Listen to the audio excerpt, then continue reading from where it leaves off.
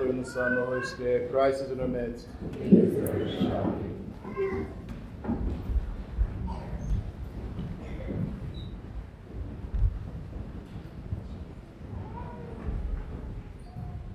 So we have begun the fast, and as most of you, especially all those of you who are doing your best to engage in the fast, you know that it's on. The war is on.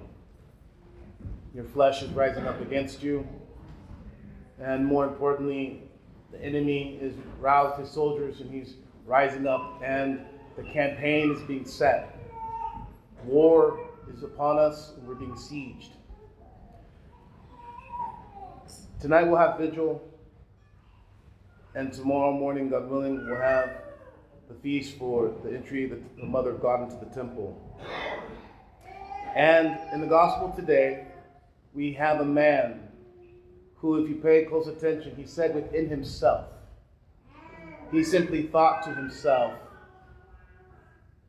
I should do this. I should look at all the bounty that I have, and I should make a bigger barn, and I should take it easy. I should have a life of partying. I should have a life of enjoyment because I've worked hard. This is what he said in himself. He didn't say it to his wife. He didn't say it to his brothers, his sons. He just thought about it within himself. And do you notice God answers him? God answers him. The demons don't know your thoughts. They read you. They can change. They can tell your blood pressure changes. They can tell when you look at someone and your pupils dilate.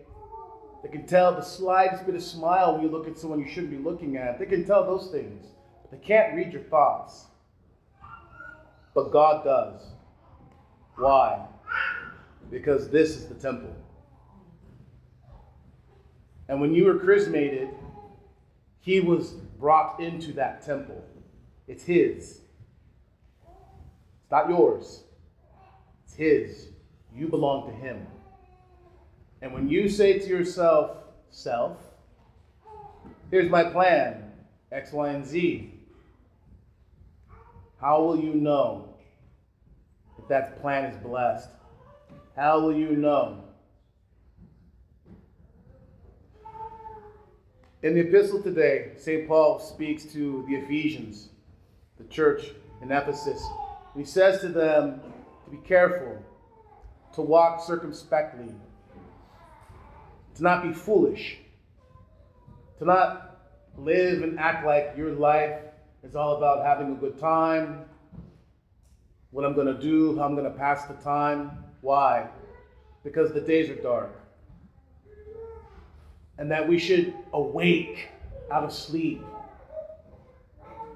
One of the worst things for a priest to do is to be lost. Not lost in prayer, that's a good thing. But to be lost in what's going on. Did I pay my bills? Did I rake the leaves? Oh, my wife's car, does it need oil?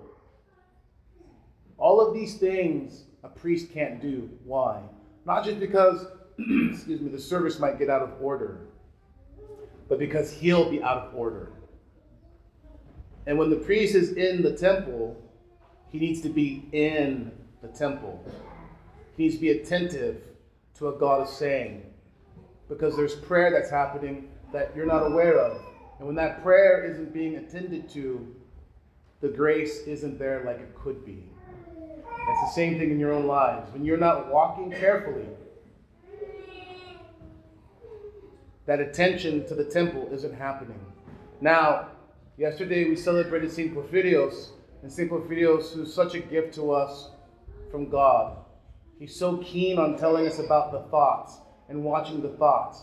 Because ask yourself, what comes first? Is it your behavior or is it your thoughts? If you pay attention to your thoughts, the behaviors will follow. If you just take a moment and you catch yourself while you're at your computer doing your work, or while you're wrenching, doing your work, or while you're scrolling and doing your work, where are your thoughts? We spend what?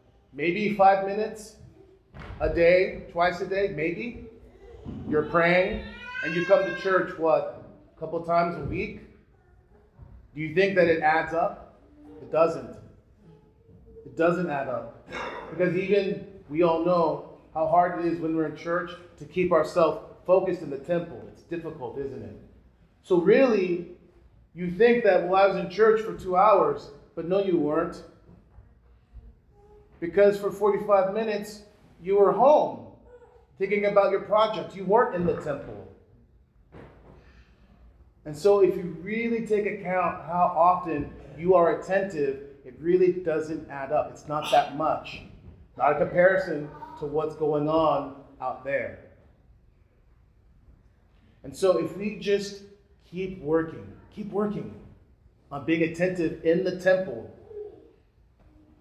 then we can do a lot more easily what St. Paul is calling us to do. We can walk circumspectly. Our behaviors will match our thoughts. And the more that you take account, remember God's watching. The more that you take account, then when He takes account of you, it will be a good account.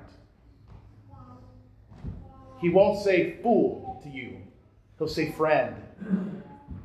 Friend, good. Being rich towards God, how do you do that? You may not have money. You may even be a young person who's still under the care of your parents, and you may say, I don't have money. You don't need money to be rich towards God. You need to be attentive in the temple. You need to attend to God in the temple of your heart, the temple of your mind. And when you're attentive there in that temple, you're being rich towards God. But if you make the mistake and you think that this is not God's temple, this is my temple, then you might find yourself on the other side of the fence. Because remember, like I said earlier, we're in the fast, and the enemy has roused his soldiers. Be careful. Careful. Because the enemy wants to lay siege. He doesn't care whether he's going over the wall or under the wall. He just wants to get in there. And he wants to wreck things. Don't unlock the door from the inside for him and let him in. Don't betray the Lord. Guard your temple. Pray to Our Lady. Pray to her. Ask for that purity of mind, and she'll help you to guard the temple. So the prayers of the Mother of God, Lord Jesus Christ, our God, help us to keep our temple holy for you, O Lord.